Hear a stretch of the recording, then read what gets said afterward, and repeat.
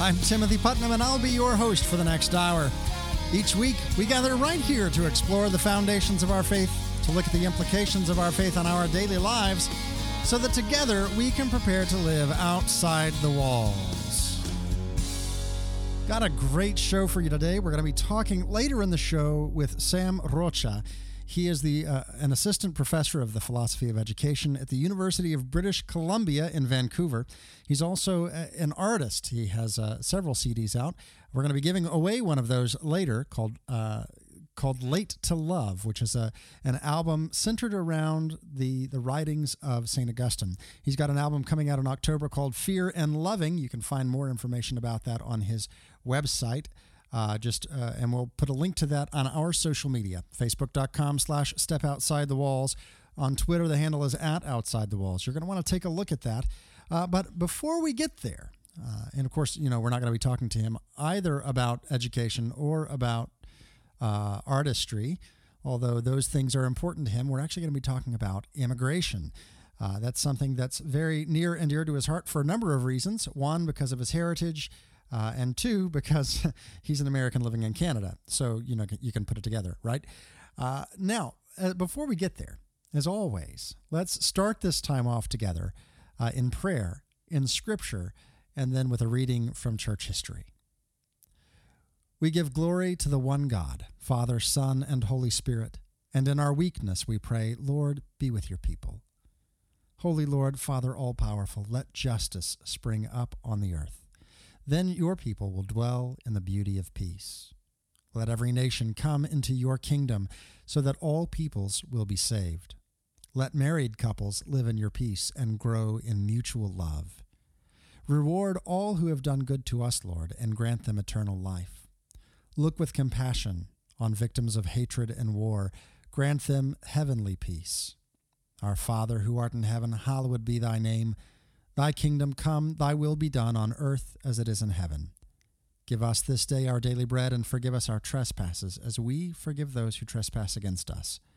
And lead us not into temptation, but deliver us from evil. Father, guide us as you guide creation, according to your law of love. May we love one another and reach perfection in the eternal life prepared for us. Grant this through our Lord Jesus Christ, your Son, who lives and reigns with you and the Holy Spirit, one God forever and ever. Amen. Today's first reading comes from the book of 1 Timothy, chapter 6. Beloved, I charge you before God, who gives life to all things, and before Jesus Christ, who gave testimony under Pontius Pilate for the noble confession, to keep the commandment without stain or reproach until the appearance of our Lord Jesus Christ, that the blessed and only ruler will make manifest at the proper time the King of kings and Lord of lords, who alone has immortality, who dwells in unapproachable light, and whom no human being has seen or can see. To him be honor and eternal power. Amen. That reading comes from the book of 1 Timothy, chapter 6. Today's responsorial psalm comes from Psalm 100. Come with joy into the presence of the Lord. Sing joyfully to the Lord, all you lands. Serve the Lord with gladness. Come before him with joyful song. Come with joy into the presence of the Lord. Know that the Lord is God. He made us. His we are. His people, the flock he tends. Come with joy into the presence of the Lord. Enter his gates with thanksgiving, his courts with praise. Give thanks to him. Bless his name. Come with joy into the presence of the Lord. For he is good, the Lord, whose kindness endures forever, his faithfulness to all generations. Come with joy into the presence of the Lord. Today's gospel comes from the Gospel of Luke, chapter 8. When a large crowd gathered, with people from one town after another journeying to Jesus, he spoke in a parable. A sower went out to sow his seed, and as he sowed, some seed fell on the path and was trampled, and the birds of the sky ate it up. Some seed fell on the rocky ground, and when it grew, it withered for lack of moisture. Some seed fell among the thorns, and the thorns grew with it and choked it. Some seed fell on good soil, and when it grew, it produced fruit 100-fold. After saying this, he called out, "Whoever has ears to hear ought to hear." Then his disciples asked him what the meaning of this parable might be. He answered, "Knowledge of the mysteries of the kingdom of God has been granted to you, but to the rest they are made known through parables, so that they may look but not see, and hear but not understand. This is the meaning of the parable. The seed is the word of God. Those on the path are the ones who have heard, but the devil comes and takes away the word from their hearts, that they may not believe and be saved. Those on the rocky ground are the ones who, when they hear, receive the word with joy, but they have no root. They believe only for a time and fall away in time of temptation. As for the seed that fell among the thorns, they are the ones who have heard, but as they go along, they are choked by the anxieties and riches and pleasures of life, and they fail to produce mature fruit. But as for the seed that fell on rich soil, they are the ones, when they have heard the word, they embrace it with a generous and good heart, and bear fruit through perseverance. That reading comes from the Gospel of Luke, chapter 8. Today, our reading from church history comes from a homily by St. Bede the Venerable. Jesus saw a man called Matthew sitting at the tax office, and he said to him, "Follow me." Jesus saw Matthew not merely in the usual sense, but more significantly, with his merciful understanding of men.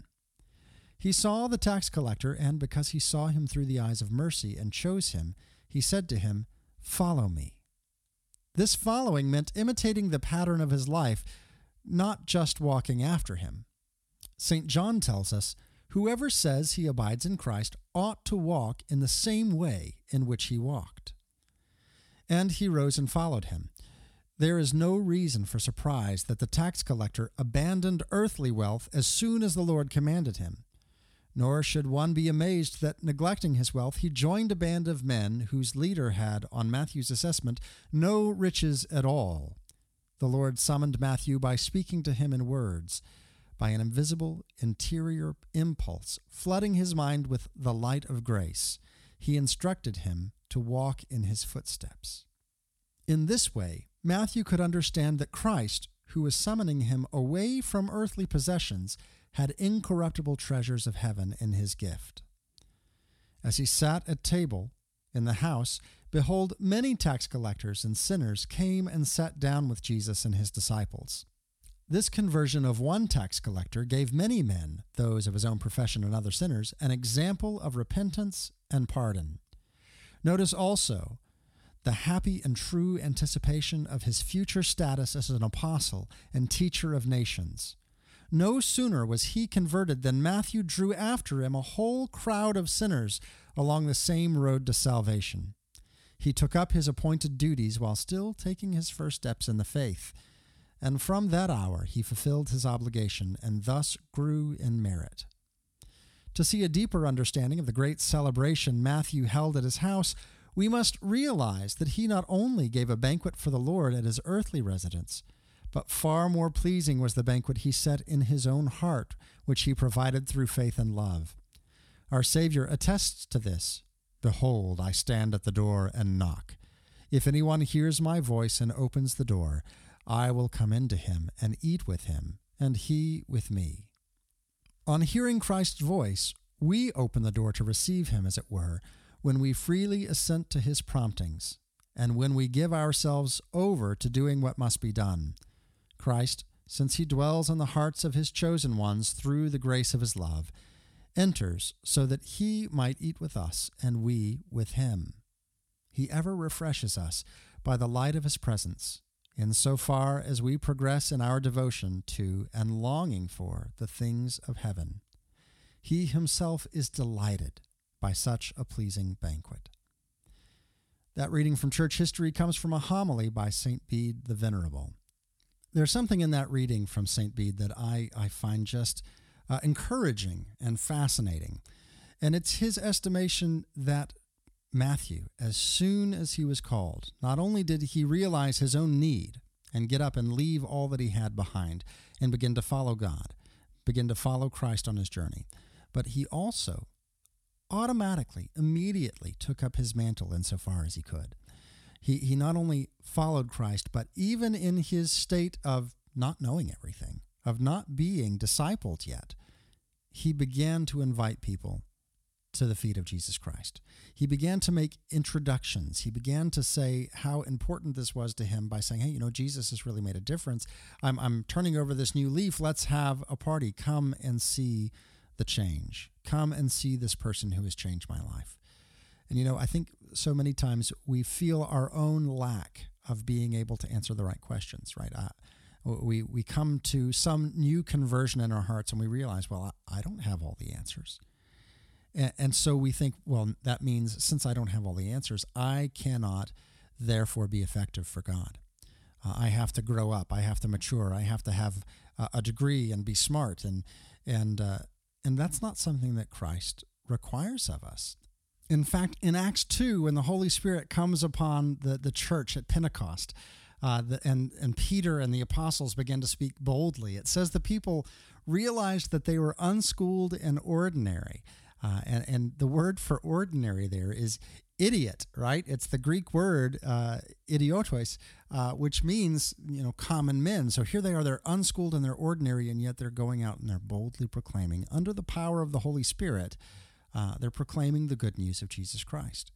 And this is something that we think, oh, I have to have so much education and so much schooling, and I better let the professionals handle that. And yet we're called just to share what we have, right? You don't have to have a perfect presentation down. You don't have to go out necessarily looking for anyone. This is not a door-to-door thing. This is in our relationships, in the people that we're around. We give away what we have. Like Matthew, who was brought to this conversion where Christ approached him and impacted him in a very personal way. And what's the first thing he did was he brought other people to Jesus Christ. Not in a preachy way, in a, hey, I'm going to have you over. We're going to share a meal. We're going to share life together. And I want to introduce you to this person.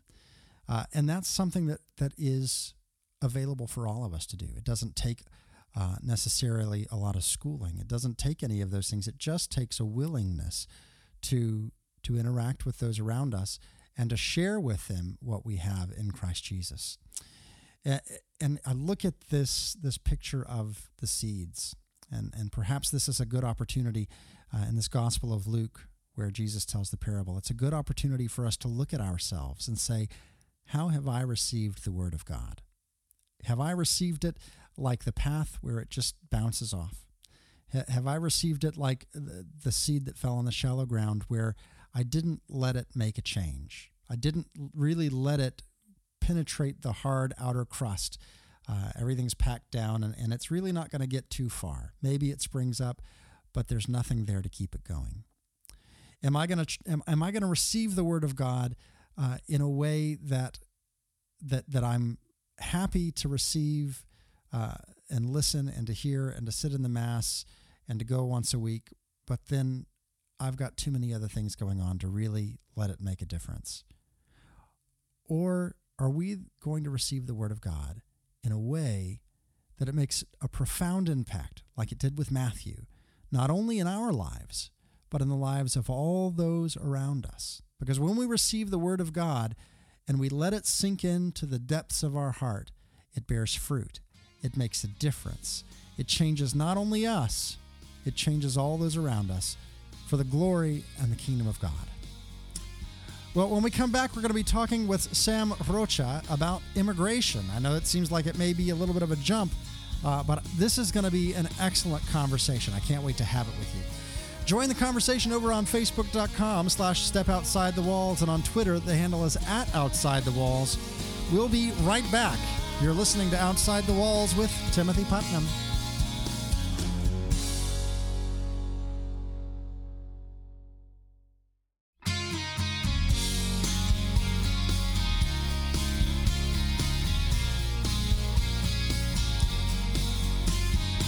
Welcome back to Outside the Walls with Timothy Putnam. Glad you could stick through the break. Oh, we're going to have a lot of fun today. We are talking today with Sam Rocha. He is many things and kind of divergent things as well. He's an assistant professor of philosophy of education for the University of British Columbia in Vancouver, which is very interesting because you are not from Canada.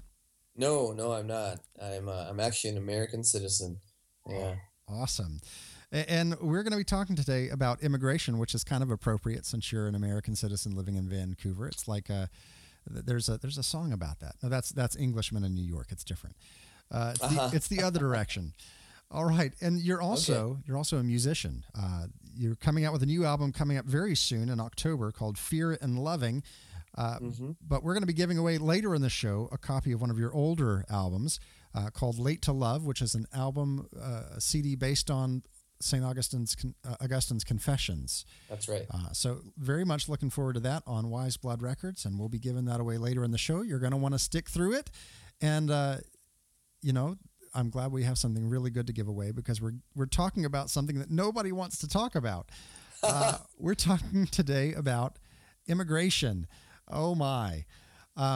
This is a topic that I have had some evolving positions on.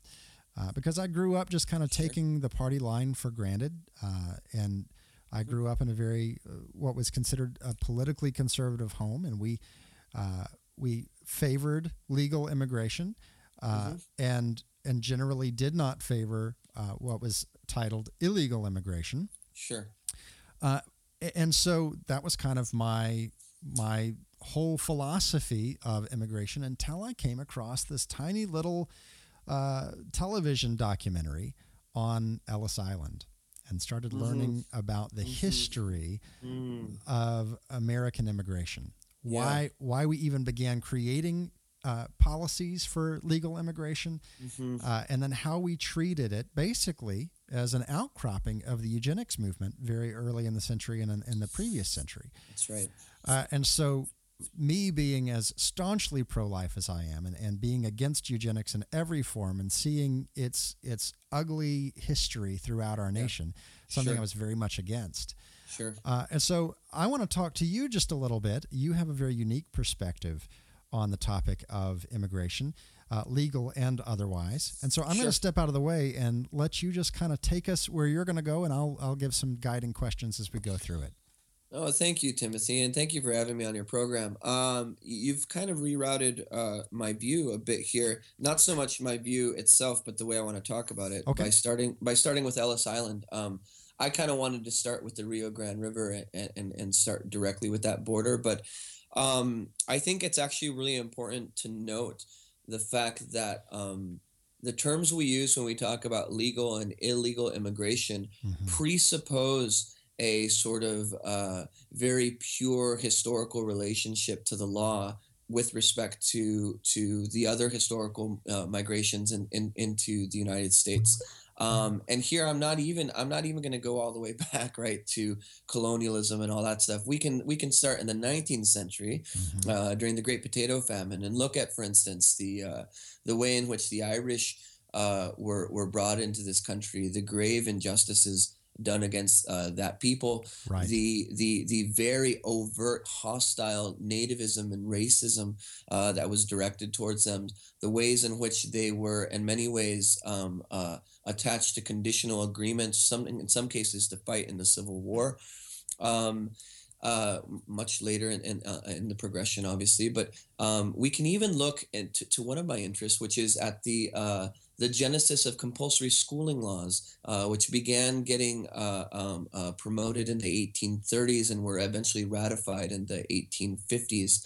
And the relationship between compulsory schooling, what would become public schooling, and then Catholic schools as something like a counterculture, sort of safe haven that the Vatican reached out on behalf of the Irish. The reason I say all this to your listeners is that I think as Catholics, we have a very particular religious historical relationship to immigration that already, before we get into the specifics of what I kind of want to talk about, Mm-hmm. already raises as highly questionable this notion that the distinction between legal and illegal is in any way sacred or in any way inviolable, right? Right.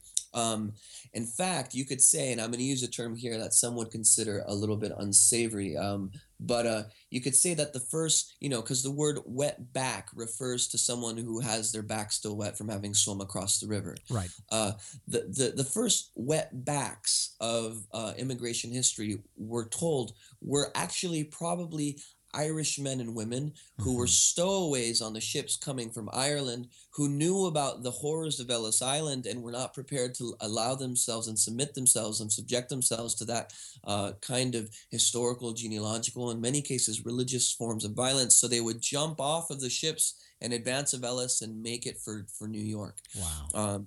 And so here we already see an image that I think we've come to be almost ideologically prone to be against and to see as hostile. Yet the one aspect of this era of U.S. nativist sentiment and of this particular treatment of immigrants that's very clear, and here I'm going to probably raise the ire of some of my Protestant brothers and sisters, is that it was not simply politically nativist, it was also religiously motivated. Yeah. It was seen through a largely puritanical, deistic mix of eyes that ultimately had no capacity to see what would later in the century, and then of course through 100 years of Catholic social teaching, be established as a preferential option for the poor. For them, the poor were basically downtrodden because of their moral impiety, because of their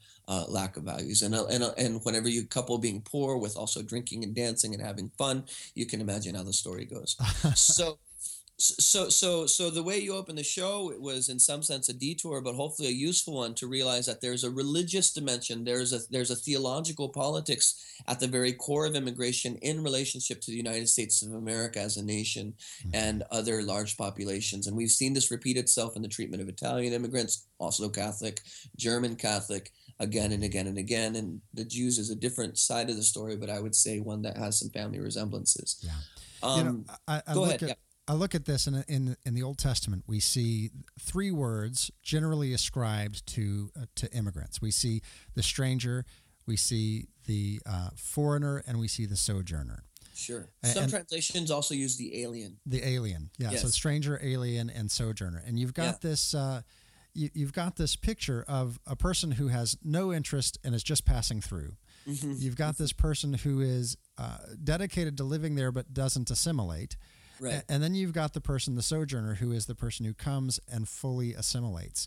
Sure. But there's no picture anywhere in Scripture of legality. Right. This whole there's no moral construct to the issue of whether or not the migration of peoples is legal or illegal. This is completely and totally a law of convenience. And now it is a law. And we have other laws like that. Like we have laws of convenience regulating the speed that we drive. We have laws of convenience that have nothing to do with morality. And then there are other laws that bear the force of morality.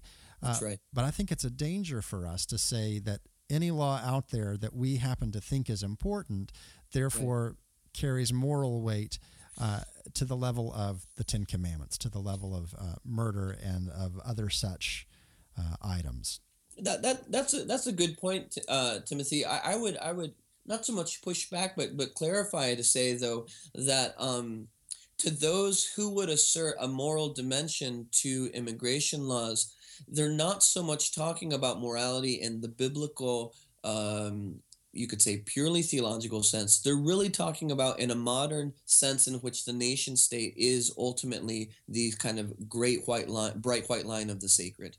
So it's a violation of the nation in many ways. Here I'm not unlike many, I'm not willing to say that no, it's really not. There is a very real sense in which in particular, when we're talking about the Mexican-American border, there are issues related to sovereignty. And these are really the issues that I think we need to talk about in a very close, detailed, historical way, very much kin to the way in which you spoke about it in relation to Ellis Island. However, these are not moral issues writ large. These are very particular historical questions of sovereignty with respect to a very particular kind of political organization called the nation state. This is not the Greek city-state. This is not the Roman Republic. Right. These are not the provinces of the Holy Roman Empire. This is a new legal construct, and it might sound pedantic and professorial for me to insist on that difference, but I think it relates to your point about how this is not a moral issue at the level of the Ten Commandments. In other words, It's not universalizable. Well, and the other thing with the Ten Commandments is that there's really no, they're universally applicable. And as we look at the nation state, we have to examine it and say, are these concerns, which are legitimate concerns, are they legitimate to the place where they elevate the issue above the human person? That becomes the question for me, because as Catholics, we look at everything through the lens of two questions. How does this deal with my love of God, right? Love the Lord your God with all your heart, soul, mind, and strength. And how does this deal with my love for the human person? Love your neighbor as yourself. And against those two things, all the law and the prophets are summed up in those two issues. That's right. Well, we're coming up on a break here. We've got about 1 minute left. Let's just kind of wrap up this segment, and then the next section we'll talk about the southern border. Absolutely. I think that's a good idea. So there's a great article out there and we'll put a link to this on our social media, on CatholicCulture.org, talking about on the limits of political sovereignty. It's what you were talking about there in that last little segment, and I encourage all of my listeners, I encourage you to go and take a listen to this, to go and read this. It's just a phenomenal article, and will really maybe stretch you in ways that you weren't expecting to be stretched. Well, this is certainly a difficult and controversial topic. Why don't you go join the conversation over at facebook.com/stepoutside-the-walls. You can get to us on Twitter. The handle is @OutsideTheWalls. Or you can leave me a comment on the comment line. That's 918-928-KPIM, 918-928-5746. When we come back, we're going to continue this conversation with Sam Rocha, Assistant Professor of the Philosophy of Education at the University of British Columbia in Vancouver, also an artist. We're going to be giving away a book of his and a CD later in the show. You're not going to want to miss it. You're listening to Outside the Walls with Timothy Putnam.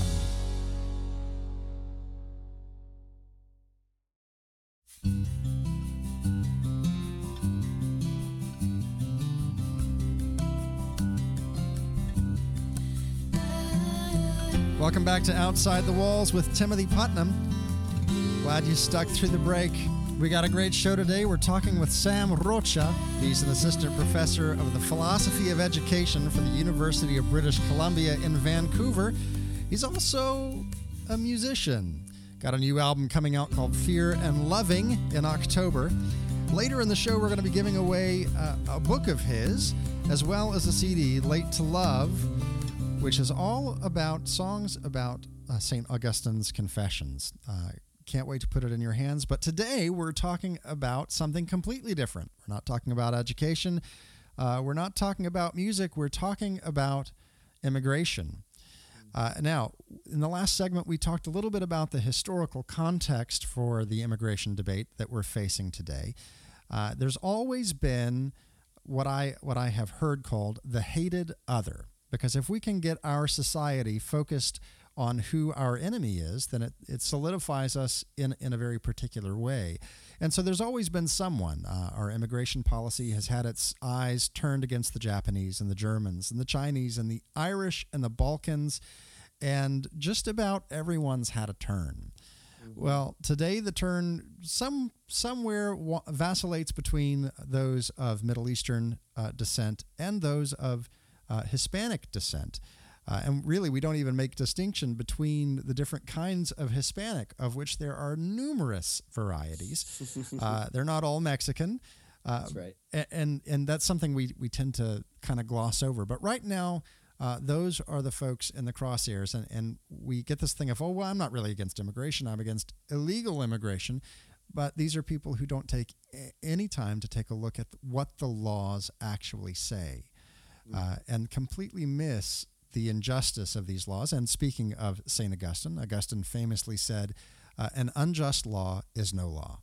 That's right. So Sam, why don't you take us through some of your soapboxes on this issue, and I'll kind of sit back a little bit and let you go. Well, I think I'll start in two ways. First is autobiographical, and the second is geographical. Great. My last name is Rocha. That's an anglicized way to say it. Rocha is the correct way to say it. It's not actually Hispanic in that it doesn't have its origins in the Spanish language, although it is Iberian.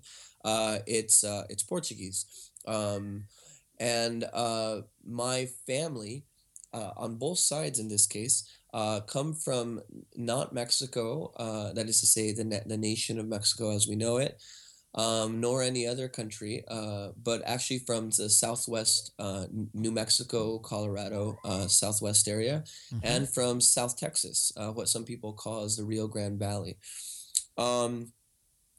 My genealogy within those regions goes a ways back to horse ranches and sheep camps in the Rio Grande Valley, or just south of San Antonio, Texas, and throughout the Rocky Mountains. The reason why this is important is because my family quite literally inhabits a borderland space in which its ethnicity is Mexican, is Spanish, Latino, Hispanic, whatever.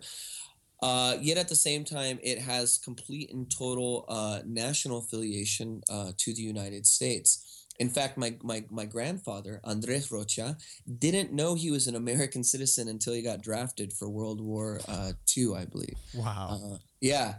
And so the lines that govern the very nation that we talk about, and sometimes I find in a very naive way, were never clear to me. This isn't, for me, a principally political issue. This is something that I've lived in for a long time. If you told my grandfather, who never spoke English a day of his life, to go back to where you came from, he would actually go north, because he lived about maybe 4 hours south of where he was born in San Isidro, Texas.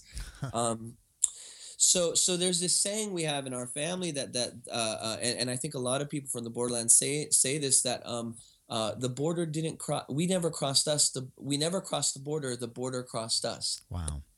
We never crossed the border crossed us. Another curiosity, so that's the autobiographical. The other curiosity is geographical.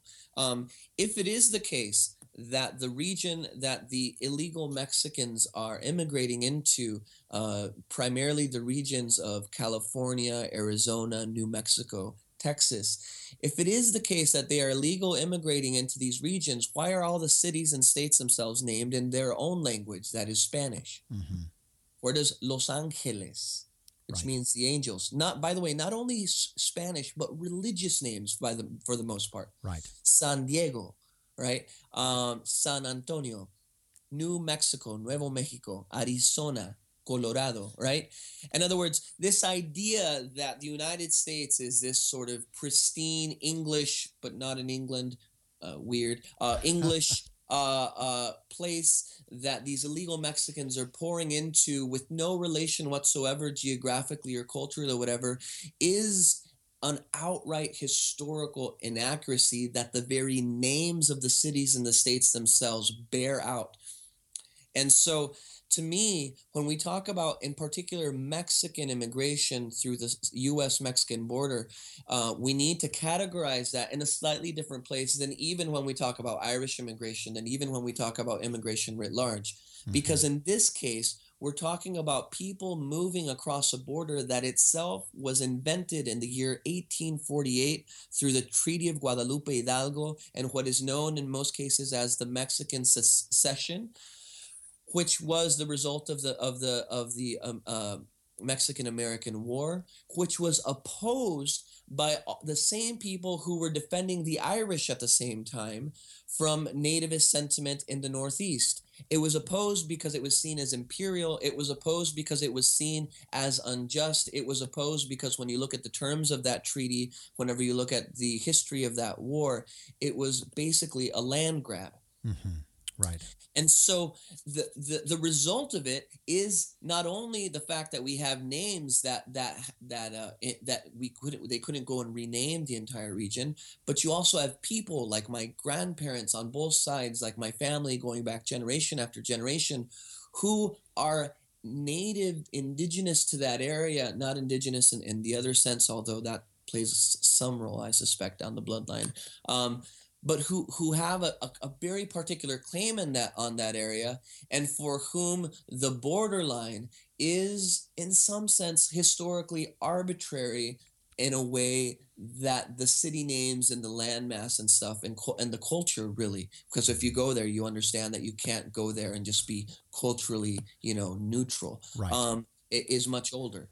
So this to me is the real hard situation and the real kind of historical predicament that we have to bear in mind when we then think of, in this case, Mexican immigration from Mexico to the United States. Now, this is a show where we particularly look at the foundations of faith and then the implications of that faith on daily life. So let's take a moment and flip that lens just a small degree of change. Sure. So now we are, by being Catholic is a word that means universal.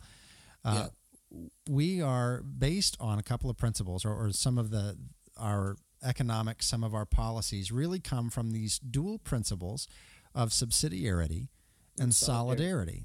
Yep. So subsidiarity means that the smallest organization that can take care of something should. If the city can take care of it, the state shouldn't. If the state can take care of it, the nation state shouldn't.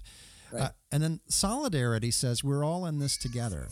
Yep. Now, the problem is that we have nativism, which we've talked about a little bit earlier, which is precisely the opposite. It's not we're all in this together. It's we're all in this together against everyone else who's not in this with us. Right. And so you look, and you mentioned this earlier, you look at the religious component of the immigration laws, and it's typically been with people who are Catholic, who are religiously different than the majority of the United States. And that's something that we as Catholics ought to take a very careful look at and say, who are we rejecting? Who is it that we are demonizing with our words, with our characterizations? Who are these people? And we look in the mirror and we realize that they're us. Right. These are the people who share our faith, who profess the very same creed that we profess. These are our people. And I'm about as Anglo as you can get. And I want to say these are our people. And we have to be concerned for their well-being, for their ability to not be under religious persecution where they are. We think of the southern countries as not being terribly religiously oppressive, but they can be. And they absolutely were in Mexico, in particular during the administration of Calles. Here's where if I can use a term that's very impolitic whenever you're talking to that actual audience, but where conservatives can have a very selective memory, right? Which is, on the one hand, they want to celebrate the Cristeros, right, and for greater glory. Yet on the other hand, they don't want to understand the sort of very particular political religious history of Mexico that in many cases did drive some people across the border, and to some extent still creates, a great degree of tension in that country. The truth of the matter that you're speaking, though, with regards to solidarity and subsidiarity, is that Mexico is a Catholic nation. Right. I don't care how you cut this. When you look at the folklore, the iconography of the Mexican Revolution, it began with a banner of Our Lady of Guadalupe. Right. At the front of the militia. Now, by the way, as someone who gets a little bit freaked out by mixing military, armies with religion, I mean, it's not a pretty picture all the way around. But the point, though, is that Mexico, the Mexican nation, and the Mexican people are thoroughly Catholic. Yeah. We're talking today with Sam Rocha about the topic of immigration. Kind of a touchy topic for some folks. Why don't you join this conversation over at facebook.com/stepoutside-the-walls, or our handle on Twitter is @OutsideTheWalls. We'll be back right after this break. You're listening to Outside the Walls with Timothy Putnam.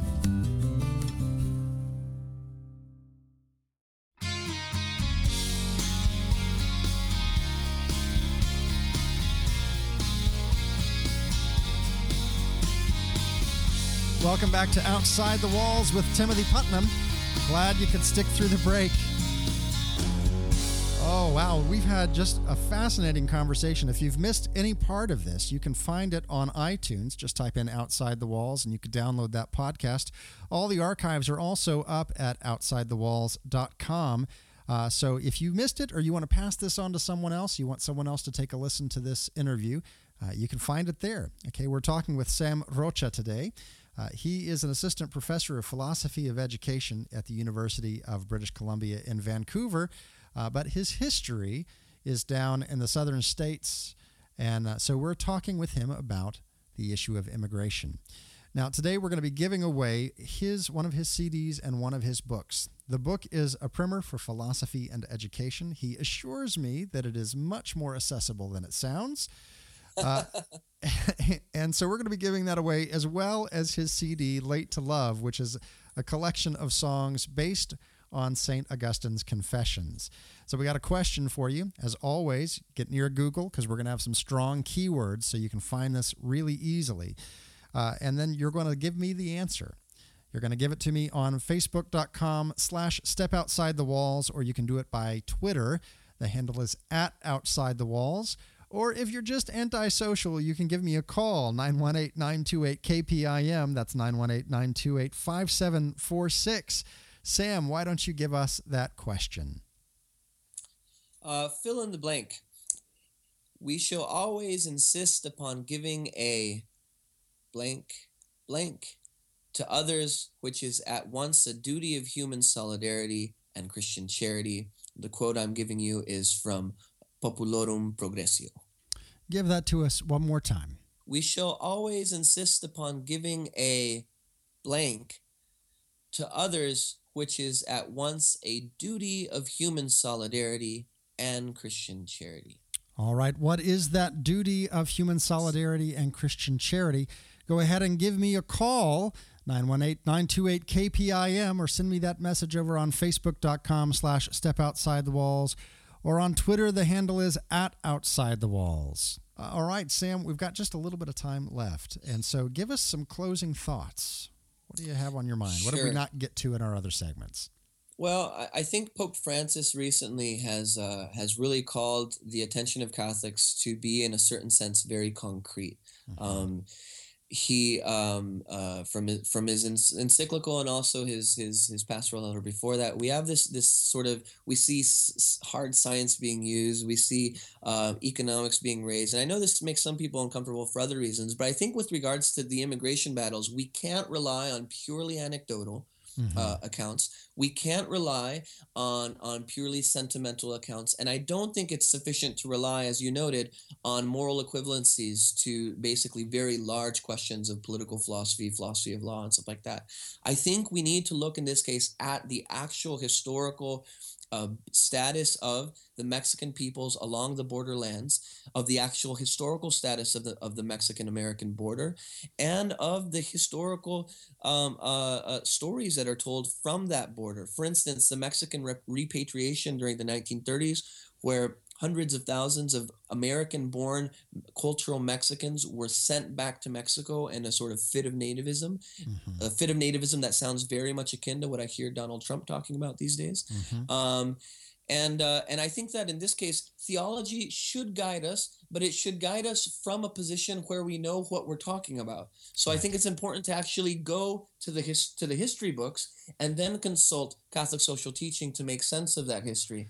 But I think that relying on a kind of pure pietism in this case, going to the catechism immediately, may not quite be the method for understanding this issue. Well, and beyond that, let's look at history as incredibly valuable in this question. Sure. But there's something else that I think is something of equal value, because most of the people that I know who have these opinions about immigration, who have negative opinions towards illegal immigration, have not read the laws. Sure. What do the laws say? What's the quota? What's the effect of these laws that we're separating families, that we're creating the lottery systems that basically make it to where only the very wealthy can enter. No, and those who do enter are very quickly indebted to others and can't make their way out. We're keeping people in a certain way in poverty. These are very, very important questions. I think you're absolutely right. And I think the policy record is certainly a part of that kind of descriptive side of things. I would also say, though, that another thing we could do, especially as communities increasingly have this, is go attend a Spanish Mass. Yeah, absolutely. You know, there's so many opportunities. Here where I am in the city of Tulsa, we have several Spanish Masses, but then they also have the processions that you hear about. Maybe in some rural cities they still do, but in the city you don't see it very often among your average Catholic, except in the Spanish congregations. You know, we'll do our Corpus Christi procession, and it's, you know, around the block, and they'll do a 5-mile procession from one parish to the other, and I mean, it's serious stuff. Well, it's Catholicism that is cultural, and I know we sometimes say cultural Catholicism is some kind of like cheap substitute for like the real stuff, but in this case, I think going and seeing and participating as a Catholic within a particular manifestation of Catholic culture also shows you perhaps some of the reasons why a predominantly secular Protestant nation would have something legitimate to fear. Yeah. Well, Sam, it's just been a pleasure to have you on the show today. Thank you for coming on. Thank you, Timothy. I appreciate it. Well, next week we're going to be talking with Rebecca Hamilton. She is a former legislator for the state of Oklahoma. And we're going to be talking about the other side of pro-life, given some of her recent experiences now that she's left the legislature taking care of an aging parent. And just has some wonderful insights to give to us. We're going to also hear a little bit about her story. Of course, that's going to be pre-recorded because I'm going to be all the way in Philadelphia with Pope Francis. So we're going to have to get that pre-recorded. We'll get it all in the bag and give it to you next Saturday. You're not going to want to miss it. Going to be a great conversation. And yeah, it's not the same thing as going to see Pope Francis, but if you can't be in Philadelphia, at least you can listen to the show, right? Outside the Walls is a co-production of St. Michael Radio and Breadbox Media, heard around the world on terrestrial radio, live streaming, and podcast. Join our conversation over on Facebook.com/StepOutsideTheWalls, and on Twitter the handle is @OutsideTheWalls. Catch all the archives at OutsideTheWalls.com. Until next week, may the Lord bless you and keep you. May the Lord make his face to shine upon you and be gracious unto you. May the Lord lift up his countenance upon you and give you peace.